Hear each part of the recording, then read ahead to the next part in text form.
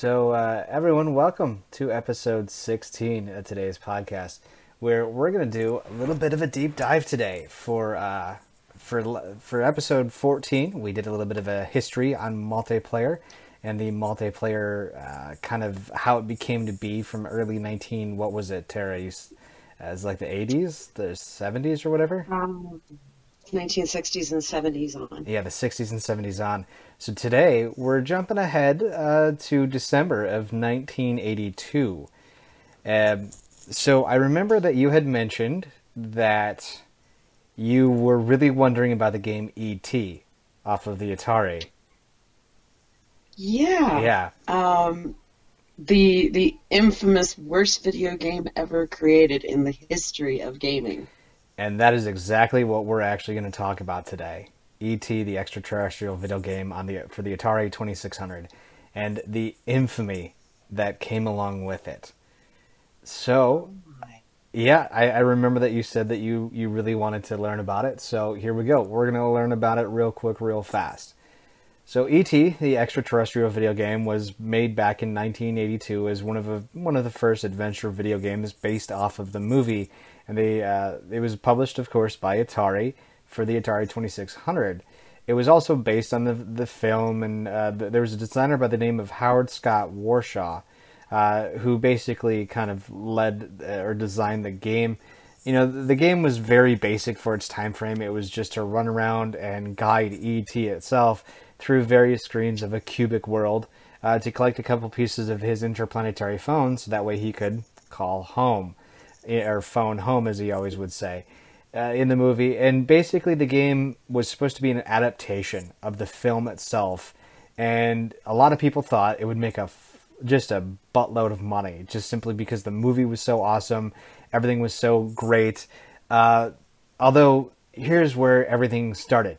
Just the idea of the video game is where it started to really drop off, because negotiations started to make the game at the end of July of '82, giving the designer Warshaw only 5.5 weeks to develop the game in time for its actual release for Christmas season of '82. I don't know if anybody knows anything about video games, but even for back then, the video game itself was the video games itself, like even back then, even some of the most basic shit, 5.5, that's not enough time. That is, you need way. That's a ridiculously low amount of time. Yes, even for games back then. So, just kind of a little bit of background. It's technically like an upside. It's technically an adventure game from a top-down perspective. There are, you can definitely check out the Wikipedia page, which is basically where I'm getting a lot of my information from. And one of the is a really, really good documentary that follows kind of everything, and it builds the story, and it talks about a lot of this stuff. I would highly, highly recommend it. But basically, like I was saying, the game is to collect the ability to phone home, so that way E.T. can get back to his spaceship and get the fuck out of Dodge. There is a time limit that you actually have, and I'm taking a look here. You actually only get 3 lives. A 4th life is achievable if you found basically a small little thing that you could achieve that 4th life with. The game is actually divided into 6 different environments, each representing a different setting from the film, just to kind of go along with it to accomplish the objective of the game. E.T. Into the wells. Once all the items are collected, the player must levitate E.T. out of all of them, and then basically you win the game. Yeah. So it was. I hunted down your Wikipedia page you recommended. This is terrible. Yeah, yeah. The game, Gosh, this is what? horrible. It just looks horrible. Yeah, but then again, this was the graphics of the time frame. Like, these are what's that one game called? There's a Space Jumper or something like that, I think it's called. Space Invaders? Not Space Invaders. A Moon. I don't know why I went straight to Space Invaders. No, not Moon.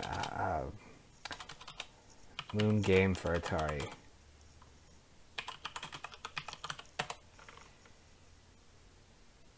Moon Patrol. So just Look up Moon Patrol. so does this game, does it like follow the movie at all? Like in any sense? In today's standards, not even close. Not even close whatsoever.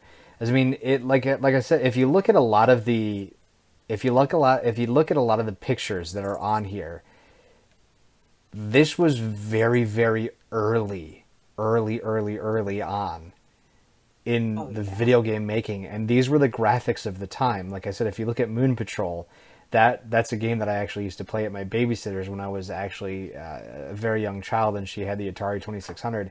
These are the graphics, and this is the way the games were actually built, and this was the standard. This was the gold standard for games back then. Yet it was a massive bomb. Well, it's a massive bomb because of all of the things we're actually about to talk about. So basically, with the massive success of the movie itself in June of 1982, Steve Ross, the chief executive of Atari, wanted to work with Steven Spielberg to acquire the license to build the video game. Late June, Warner announced its exclusive worldwide rights to the market, and basically, for the coin operated in the consoles based on the movie. But, there's some kind of debate about what's going on and stuff like that, it appears here. But basically, when Ross thought that what he had thought about making the ET-based video game, Atari replied, "I think it's a dumb idea. We've never really made an action game out of a movie. An arcade game based on ET property had also been planned, but it was deemed to be impossible given the short deadline that they have." Basically, once negotiations were completed, Warshaw, the designer guy, on July 27th of 82, was commissioned to actually develop the video game as a developer. Kershaw informed him that Spielberg asked the developer, Howard Warshaw, specifically, and that the development needed to be completed by September 1st to meet the production schedule for the Christmas holiday. So July, August, and then September. July 27th is when it was commissioned. He basically had all of August to make the game, and then September 1, it had to start the production schedule so that way it could be released for the Christmas holiday. The Warshaw had spent more than a year working on a consecutive development schedules for games. 7 months for Yar's Revenge, 6 months for the Raiders of Lost Ark. He accepted the offer based on the challenge of completing a game in such a short time frame, and because it was Steven Spielberg asking him to do something. I mean, I'm not going to lie, but with Spielberg, if back in the 80s, Spielberg was like, "Hey, Jared, I want you to do something," be like, "You got it, Mr. Spielberg. What do you want me to do?" That's impossible, but I will try it. Yeah. So it's absolutely understandable how this was a huge financial failure for them then. Yeah, basically, based off of how quick they had to make it. Just to kind of put this in perspective, the game was about $53 to $66 million in today's. Yeah, that's what they had paid to purchase the license for this game to make it in under a month. That leaves me wondering, had Atari not come back from that that massive burden, where would our gaming industry be today? I'm not sure, but this was a small little blip into the video gaming industry. Like this is one of the. I mean, there's a lot of video games out there during that time frame that really made it big and that really emphasized what video games could do and what they could be. But this is just one of those colossal failures that just from the get-go was pretty much doomed to fail completely.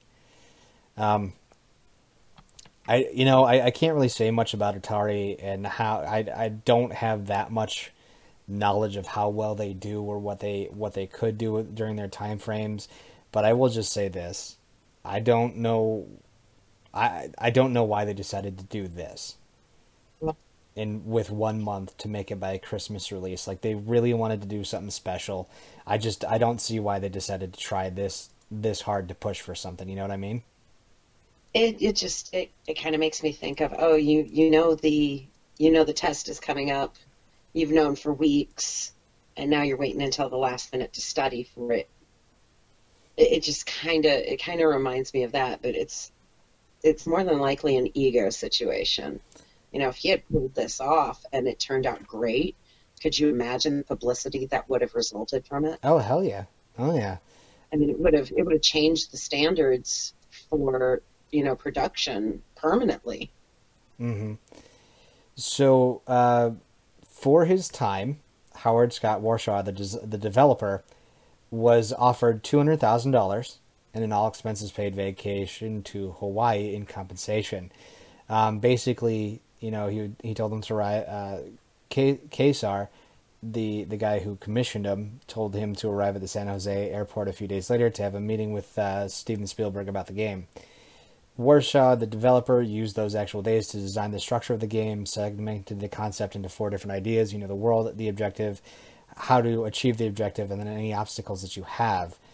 He was really excited to make a game based off of a movie that he actually enjoyed, because I don't know how many people never enjoyed E.T. I mean, even as a child, the movie scared me, but I still loved it. But basically, No, he envisioned. no, I did not like it. You didn't actually like it? No, it scared the hell out of me.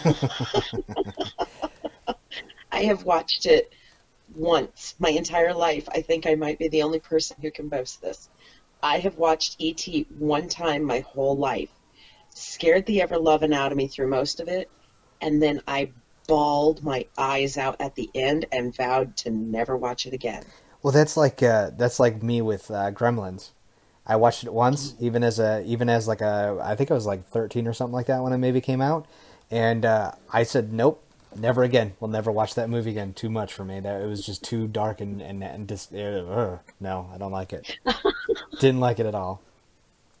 And it's like I told you, there's that one kitchen scene, and they're playing the particular Christmas song of "Do You Hear What I Hear?" To this day, when that comes on the radio or anything, I instantly want to go past it. That one song brings back that whole ugh kind of sensation. Yeah. So back to the development.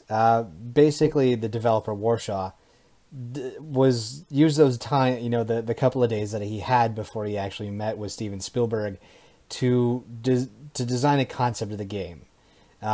He Warshaw then conceived that E.T. would assemble a special phone to phone home and arrive at a special landing site to achieve his goal. Build the phone, go to where he needs to go to, and then call home.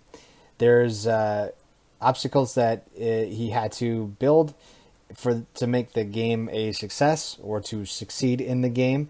And he actually experienced difficulties when taking into account the time constraints and the technical limitations of the Atari 2600. But of course, he was inspired by the movies to implement antagonists that would chase the alien. Feeling more adversity was needed, he felt that the game apparently needed to be harder for some reason. He included a time limit for the players to accomplish his goal, and pits were devised as an element to hide the pieces of the phone as well in the game's world.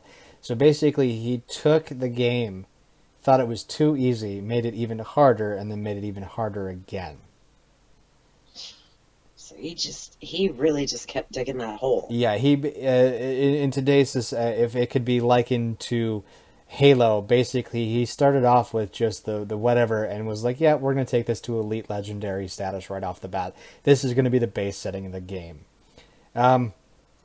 When he and Atari, presented this design to Spielberg, Spielberg didn't like it apparently at all. He instead asked him to create a game similar to Pac-Man, believing that the concept was too derivative of a common game design. Warsaw proceeded to just go, no, fuck that. This is my game. I'm going to build it. And he thought that it would actually capture the mindset of the game. Like, hey, this is going to be what I really like about the game.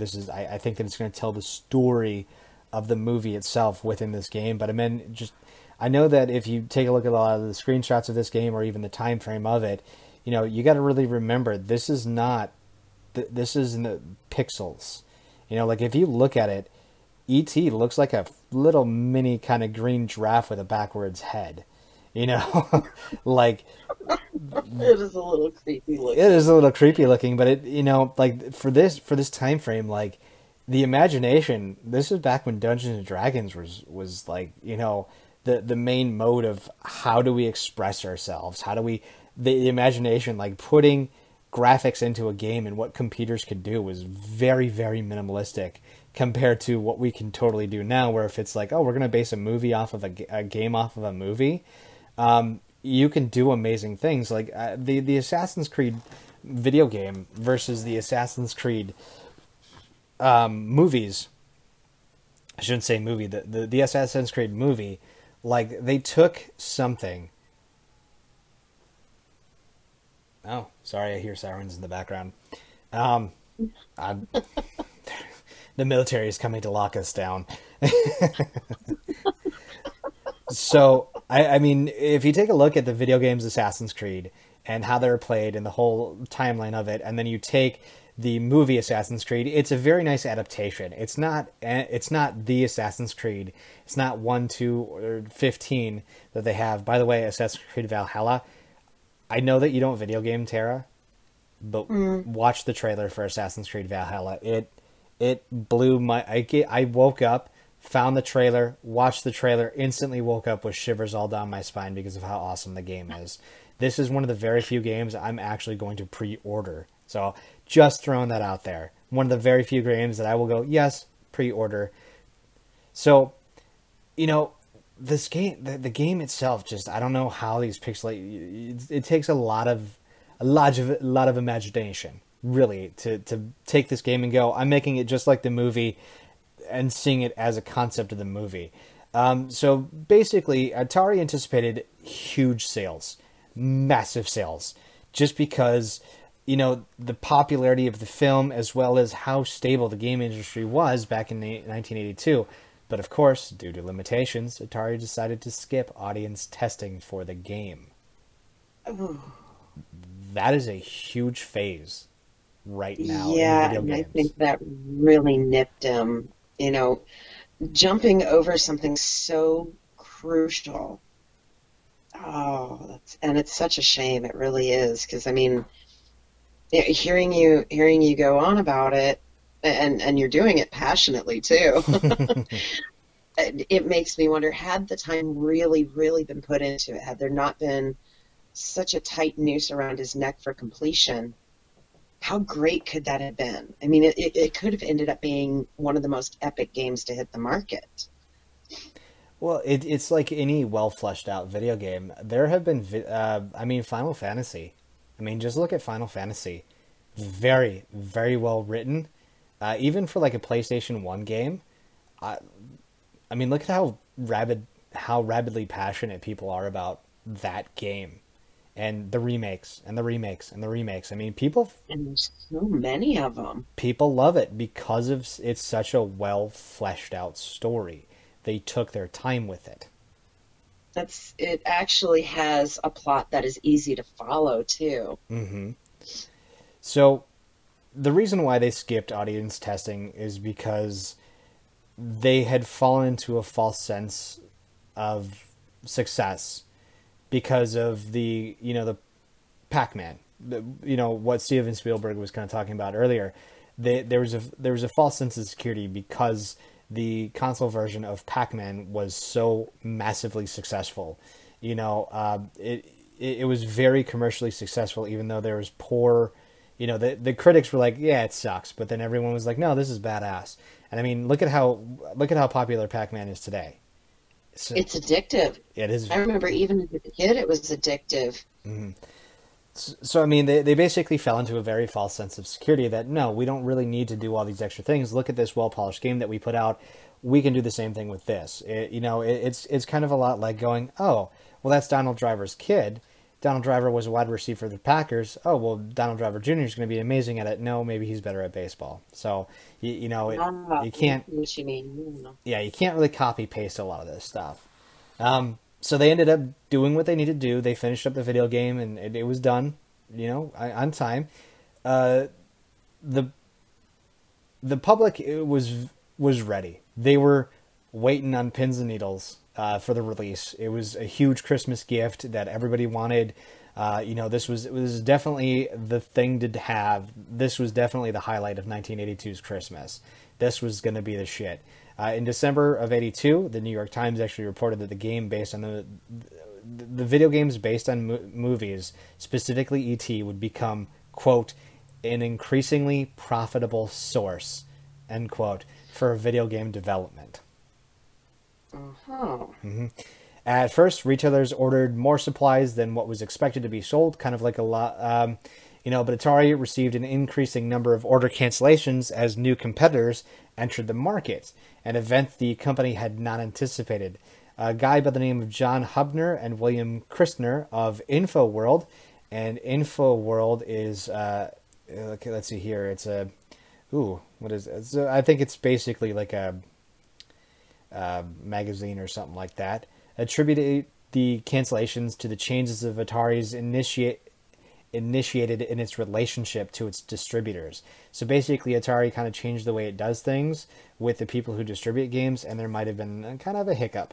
So on November 1st of 1982, Atari informed them that their contracts were canceled and the exclusive deal would be established with select distributors instead of just specific people. And then the guys from InfoWorld believed that the action prompted retailers to cancel a lot of orders, which Atari had not properly tracked. So when E.T. did actually meet with very early success commercially to begin with.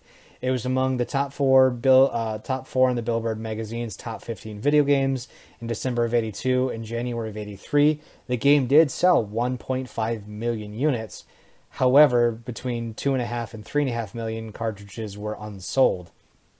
And one retailer did say that mostly grandmothers bought the games because of word of mouth, and children were actually preferring the game Pitfall. So it's technically not that the game itself sucked. It's just that the company overhyped it. I don't think that the game sucked overall. I think that it was very overhyped to begin with, just simply because with a lot of the changing environments that happened, I believe that when everything kind of went awry, it was like, oh shit. But then again, this was before the internet. This was before, this was when you had to read a newspaper. Little Timmy and little Sarah aren't going to go, oh, Daddy, this video game is coming out that we want. Tim Sr. is going to read, oh, they're making an Atari video game. That's weird. Okay. What's going on in Japan? It's, so I don't think that it was one of those things that, I don't think it was that the kids were expecting, because this was the time of word of mouth. This is when word of mouth meant everything. You're like, hey, Tim who runs the auto body shop down on 2nd Street, go to that guy. He'll fix your crap. He'll do it for cheap. Let him know that Joe sent you. You go on over there and like, hey, Joe told me you're real good. Oh yeah, I fixed Joe's Jeep. I'll go ahead and fix yours up, and I'll give you a 5% discount because he sent me on over. That's the way it worked. It's not. You can't just go. You couldn't go on Google and read the 5-star reviews of Joe's thing. It was just, 5 people told you Joe was good and that Sally sucked. All right, well, I'm going to go to Joe's. Yeah. So the guys from InfoWorld basically commented that a large number of produced cartridges may have resulted in the excess inventory, no matter what, even though E.T. was commercially successful. Again, remember, word of mouth can only get you so far, especially during the holiday seasons, and retailers still stated that its sales figures were not met with the expectations. Back before the digital age, and when a lot of things were coming out, the parents were going to listen to their kids too. It's like, what does every kid want? Oh, I want a Red Ryder. You'll shoot your eye out, kid. And then you can drop the F-bomb and get soap in your mouth after changing a tire in the middle of winter. Go stick it into a pole. Yeah, definitely don't lick poles in the winter, kids. I mean, we are coming to summer. Go ahead and lick the poles now, even though you probably shouldn't because of the corona. But still, don't lick random things is the key to this story. Don't lick random things.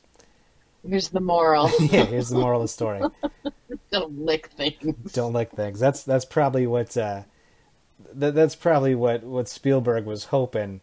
Warsaw wasn't doing was licking things, and he was probably licking too many things he shouldn't have, which is why he got this game sucked. Even though they had lower It than just sounds expected, like he overhyped it. wow, it's a little overhype. Even though they did have lower than expected sale figure combined with excess inventory, there's it had that negative effect. You went into the red, so they constantly started discounting the prices. According to Ray Kassar, the dude from Atari, about 3.5 to 4 million cartridges were produced, were actually sent back to the company as unsold inventory and customer returns. A popular rumor was that there were more cartridges produced than there were actual Atari units in existence. No.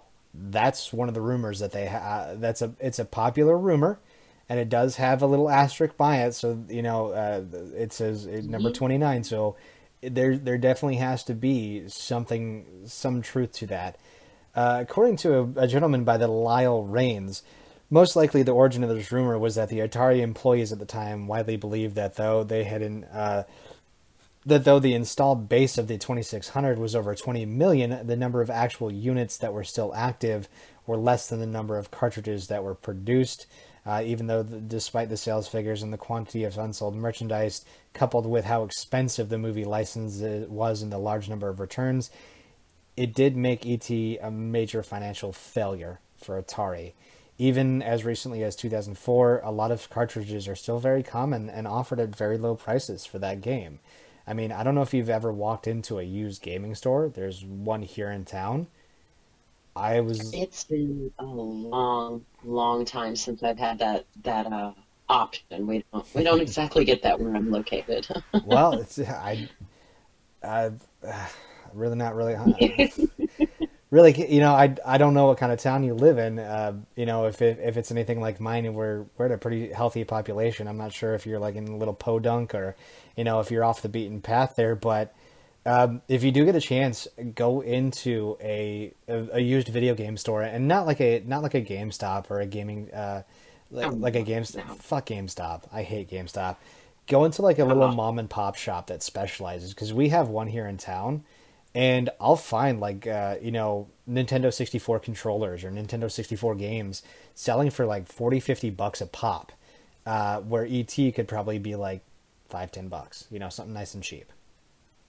Okay. Yeah, I mean Nintendo. I did actually buy a Nintendo Game Boy and a Pokemon Yellow not too long ago, and Oh, from the shop, and it still was like $100. see, and I've told the tale of the Game Boy to my kiddo, and she just kind of looks at me like I've got lobsters crawling out of my ears. Like, really, Mom? It's like, yeah, and our phones used to be attached to the wall. It's really hard to kind of go into depth with the older gaming units and stuff like that, even when the handhelds came out, because that was like, oh my God, that was the coolest thing in the whole world. I can actually take it with me, Yeah, I and I think kids her generation just kind of take that for granted because her phone goes everywhere with her, and she has full access to anything she wants. Oh, if Nintendo wasn't so hardcore, I would have been able to play on one of my old Android phones. I would have been able to play an emulator of Pokemon Red, and I wouldn't have had to go out and bought that secondhand Game Boy game. I think it was I bought a 3DS, and then the 3DS version of Pokemon Yellow. But like, yeah, the phones are amazing. For a little while there, I beat half of Pokemon Red on an emulator, but then because of all the Nintendo games, they have this source code that if it's not running on the actual console, it breaks. Ah, okay. Now see, that's something I know now. Yeah, finding a Pokemon emulator that works all the way through is a very, very rare find. With Now, why is it that it doesn't want to perform? Nintendo's code, the way that they coded everything, they made sure that you have to buy the game. Um, Oh, those cheeky bastards. they still want to make money off of it. I mean, with as popular as it is, I mean, you were there at the beginning. I don't know how much Pokemon you watched, but I was there from God, it sounds so old. I was there from the beginning.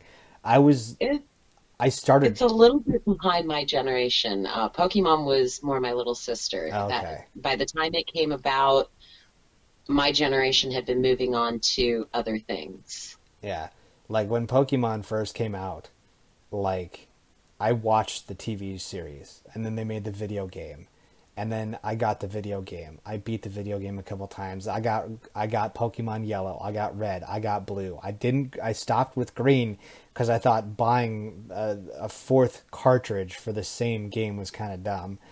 But yeah, they like, and then they moved to Pokemon Color, where the game was a little bit more colorful for the Game Boy Color, and it fucking blew up. Like it, there's movies being animated left and right. Yeah, so it was. But if No, you, I do recall some of the movies when I was babysitting her. I do recall her watching some of the movies, and I kind of dazed in and out on them.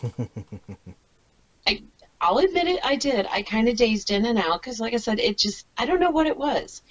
Pokemon never really grabbed at my attention, no, and I kind of attribute that to the fact that I I grew up watching actual anime in mm, Japanese. So yeah, by the time we were stateside again and Pokemon was getting really big, it just didn't grab at me the way, like Dragon Ball Z and stuff like that well, had. didn't you say that you were in Japan with your mom because of the military? Yeah. Yeah, we lived in Masawa for 4 years, just south of Tokyo. I'm surprised that it wouldn't have grabbed you because that's where it hit. That Pokemon was a huge success in Japan. Like it still is a massive success over there. Oh gosh, yeah, it is it has got such a vast following to it. Very dedicated followers too. Hmm. But I think for myself, it the time didn't hit quite right. Pokemon hadn't quite hit its popularity while I was living there. It was still, like I said, the Dragon Ball Z type stuff Yeah. or Sailor Moon. Yes. Those were the real big things. When I came stateside, since Pokemon hadn't really blown up in Japan yet, it hadn't really blown up stateside yet. Nope. I think we had been back in the US for maybe 6 years or so before half the people I knew figured out what Dragon Ball Z was. And then boom, right behind it, here came the Pokemon craze. Yep. I think a lot of I think a lot of our influential animes start with Japan, just simply because Pokemon was such a huge success, Sailor Moon was such a huge success, Dragon Ball Z is such a huge success. We're getting a little sidetracked though, Missy. We gotta jump back to it here. Uh, Yeah, we have a tendency to do that. we could probably do a whole other couple podcasts on anime and Dragon Ball Z, and maybe I could teach you a little bit about Pokemon if people really like these episodes. But there was actually a very critical response. This is kind of where we talk about how people didn't like it. Well, even though the reviews of the movie were actually very very positive and very very high because the movie was fantastic, the game was actually received negatively by a lot of critics with common complaints about the plot, the gameplay, and what you were talking about, the visuals. New York's magazine, New York, the magazine had a guy by the name of Nicholas Pileggi described it as a loser, and when compared to other games that Atari could have released, like Donkey Kong or Frogger, a lot of other video games called the game really for kids, the little ones. So it's not being received the best.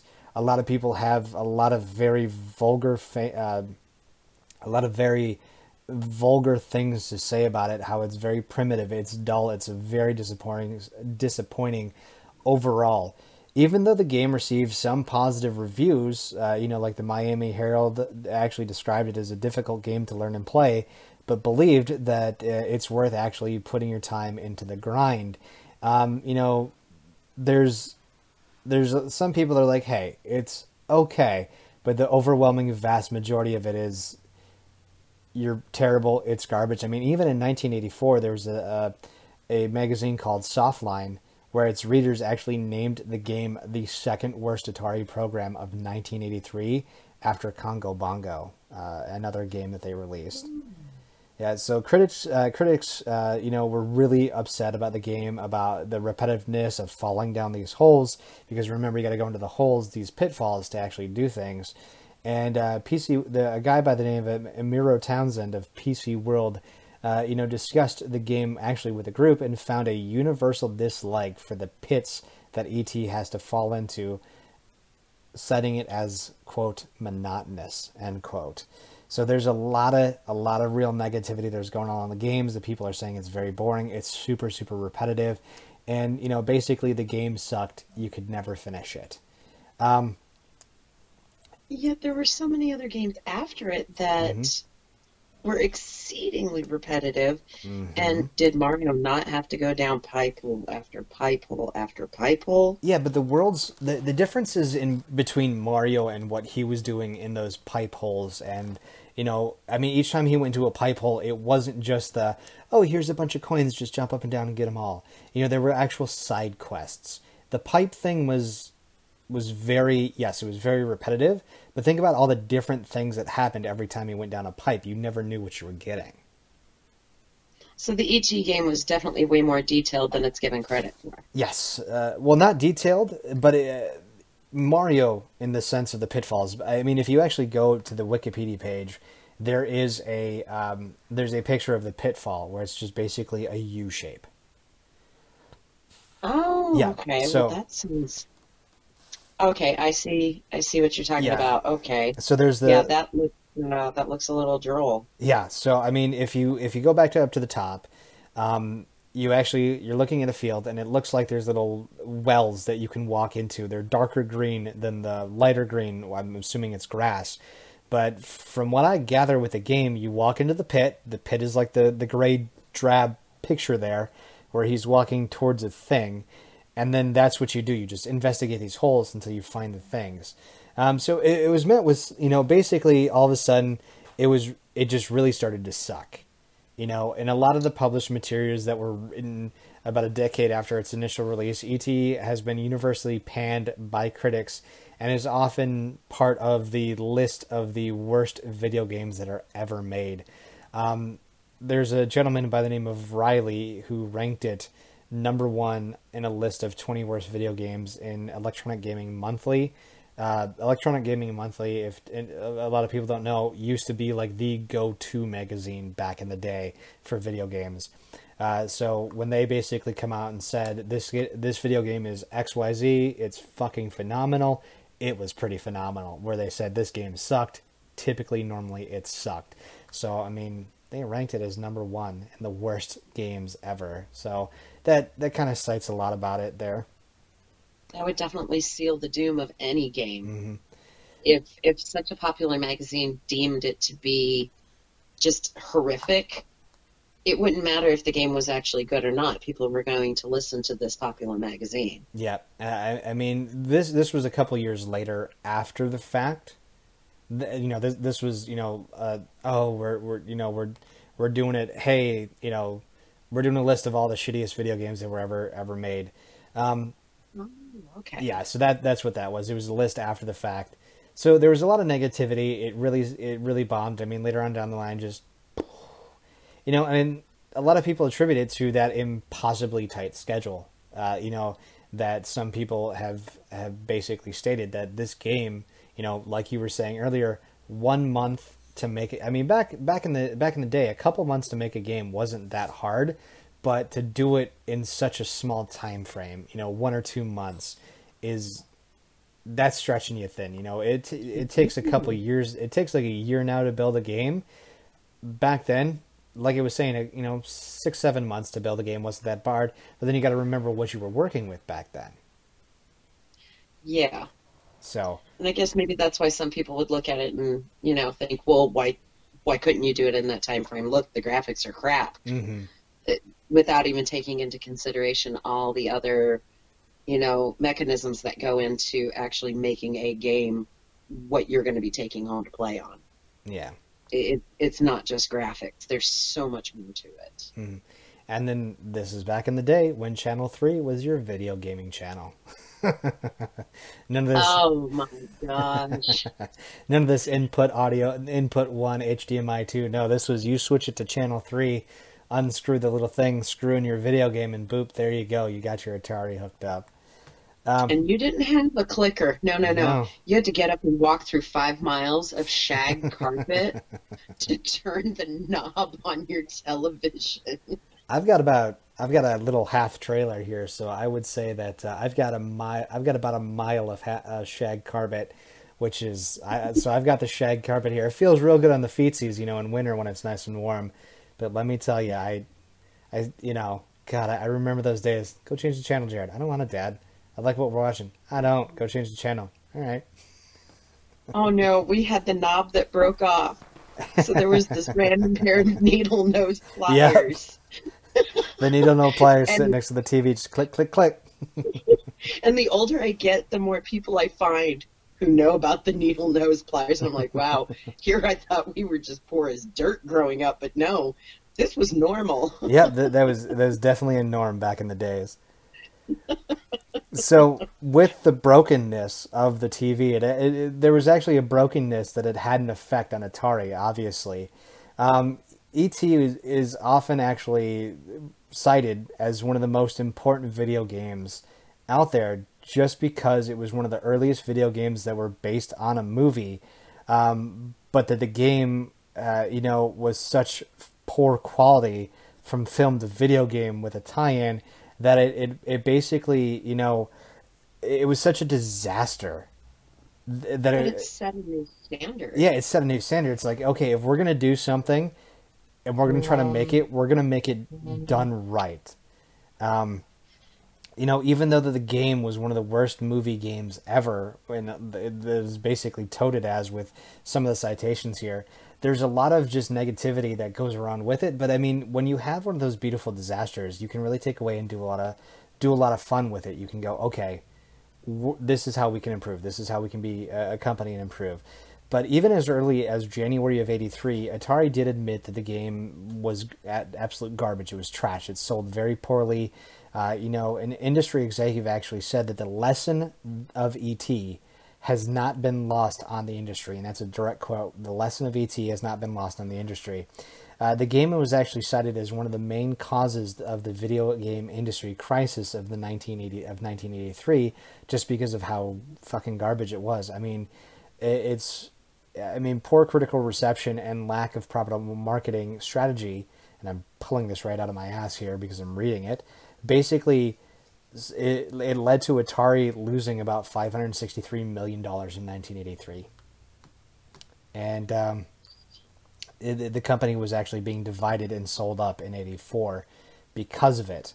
I mean, you take a look at it now, and this is just kind of one of those things here. On December 7th of 1982, Kazar announced that Atari's revenue forecast for 1982 was actually cut by 50%. Was cut from a 50% increase in '81 down to a 15% increase.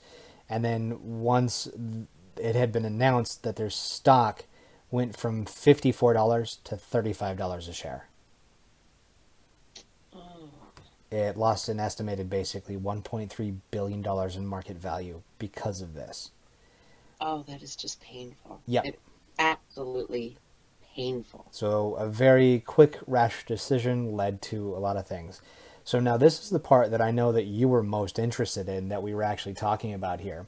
In September of '83, the Alamogordo Daily News of Alamogordo, New Mexico, reported in a series of articles that between 10 and 20 semi-trailer truckloads of Atari boxes, cartridges, and systems from Atari storehouse in El Paso were crushed and buried in a landfill within the city.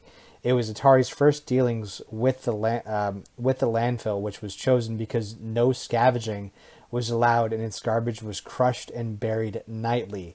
Atari officials and others gave differing reports of what was actually buried, but it was speculated that a lot of the unsold copies of ET were buried in this landfill, crushed and encased in cement. Basically, the story of the cartridges was erroneously regarded by some as urban legend, with a lot of skeptics, including the guy who developed it, Warshaw, disregarding the official counts.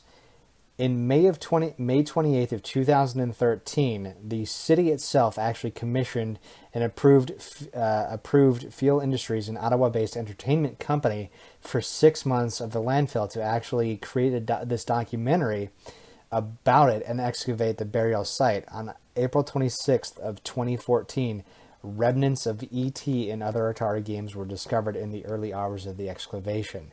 In December of 2014, the Smithsonian Institution added an excavated cartridge of E.T. to their collection, and in 2015, the Henry Ford Museum added several excavated cartridges and a video touchpad and a sample of the landfill dirt taken from the burial site, and items of the clothing worn by the actual excavation team to their collection.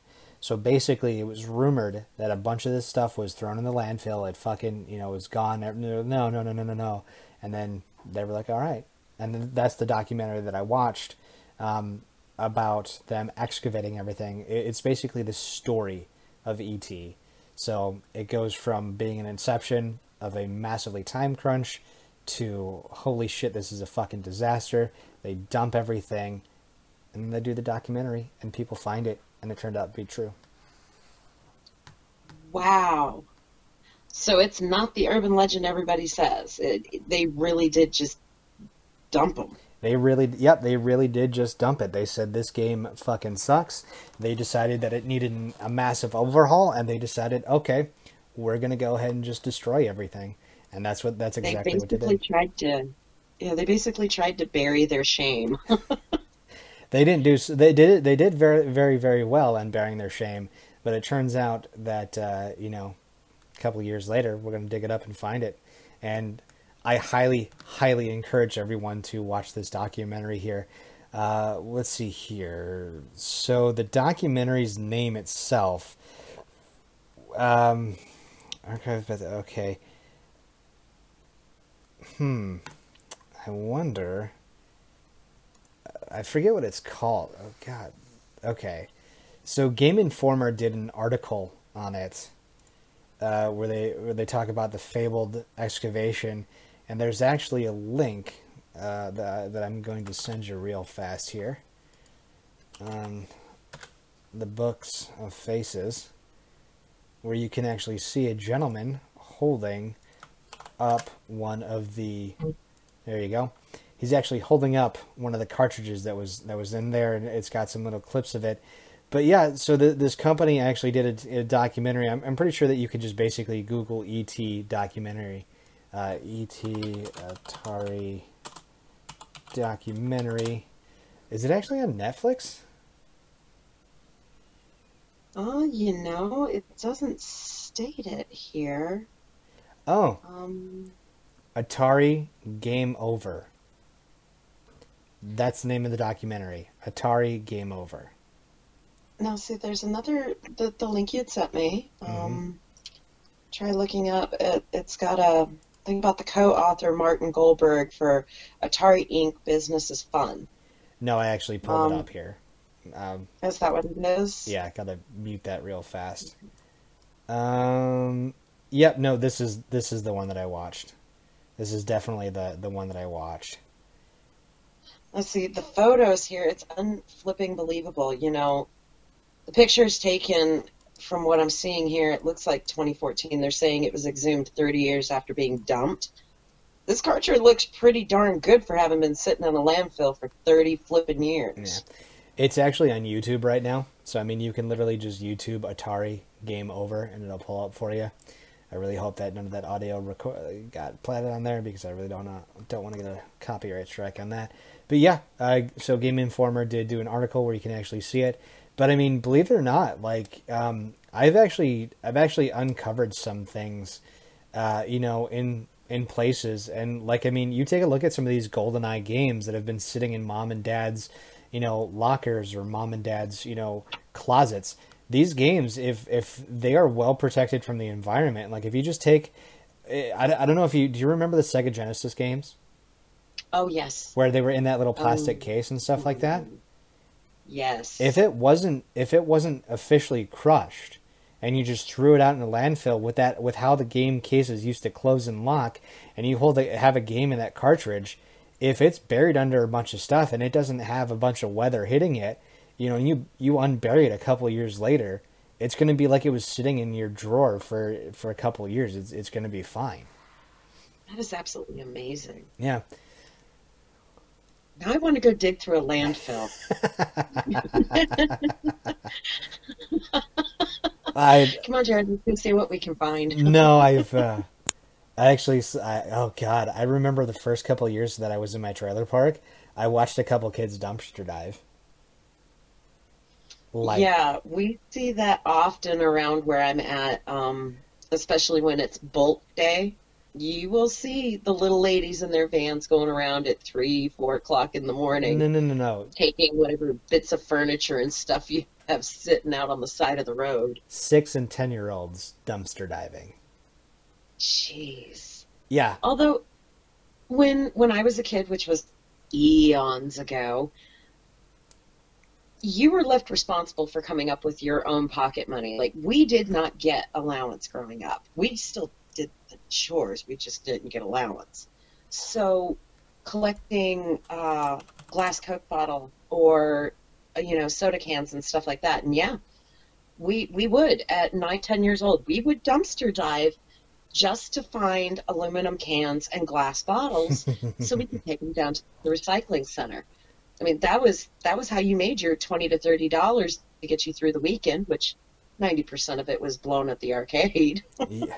Well, hey, back then, 20 or $30 used to buy you an entire afternoon of gaming, whereas now 20 or $30 gets you an hour or two maximum.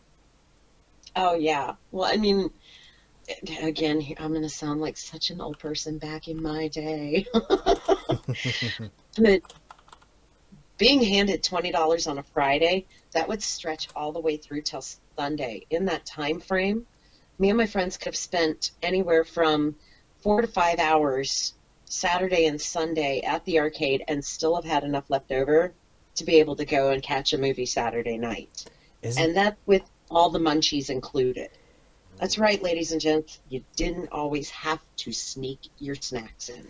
I one time I went to a movie with a couple of my friends, and it was right after work, and because my buddy Alex, who's been on this podcast many times, he used to get off of work half an hour before I did when he switched jobs, and I forget what movie we were going to go watch. I wanted Noodles and Company for dinner. I had big old cargo pockets. I hid Oh, I shoved an entire Noodles and Company into my pocket, went through. I had this hot dish of mac and cheese just burning at my thigh. Walked into the theater, opened the thing. And one of my friends is like, "Jared, you did not bring a Noodles and Company thing in here." And I'm like, "I did," and I just started to eat my Noodles and Company for dinner, watching the movie. It was fucking amazing. that's some dedication right there. You really wanted that mac and cheese. I wanted that mac and cheese for dinner. That made the movie. I totally forget what movie it was. But what made it even better was it was just like me and the friends that were watching the movie. It was one of the few times that all of us used to be able to get together and go do something with each other. So that was pretty awesome. I miss those fuzzy memories.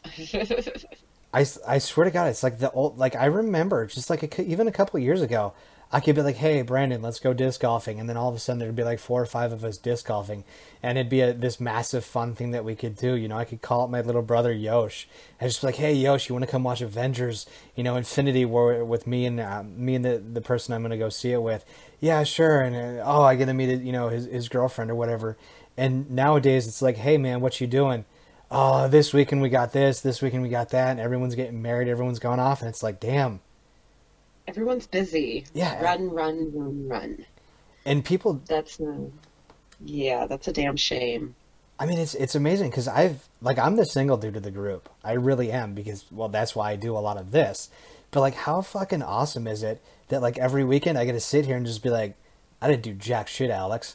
Oh, it must be nice." Well, no, you and the wife can do jack shit too. You just have this thing called the wife, and you plan to do all this stuff with her. Ah, Oh, devastating, isn't it? little bit, but then again, some weekends I'll be sitting here and I'm like, "Hey, bud, what are you doing?" "I'm gonna go watch a movie with the wife. We're gonna go out to dinner and this, that, and the third." And it's like, I want a wife to go to dinner with. So, yeah, but it, so how'd you like the tale? You worth it? Want to do it again sometime? Definitely. All right. Well, next week I will choose another topic. Maybe not a video game, but maybe something of your choosing. I mean, for those of you guys listening, obviously remember I am on Facebook, Parrot Gaming Productions. Just hit that up, or just Google Parrot Gaming Productions. I pull up on all major platforms. Drop me a link on what you maybe want to hear, or maybe I'll throw another poll up and we'll see what we got. Tara, I appreciate you joining me here again. I'm sorry I'm going to cut it kind of short here, but we're almost at that hour mark, and I still have to eat dinner tonight. So thank you for joining me tonight. Yep, no problem. All right, so remember, everybody, stay safe. I love your faces. Continue to be good. Flatten that curve. Keep that curve flat. And I know a lot of states are opening back up. Resist the urge to go out and do garbage things. Stay safe. Love your faces, everyone. Later.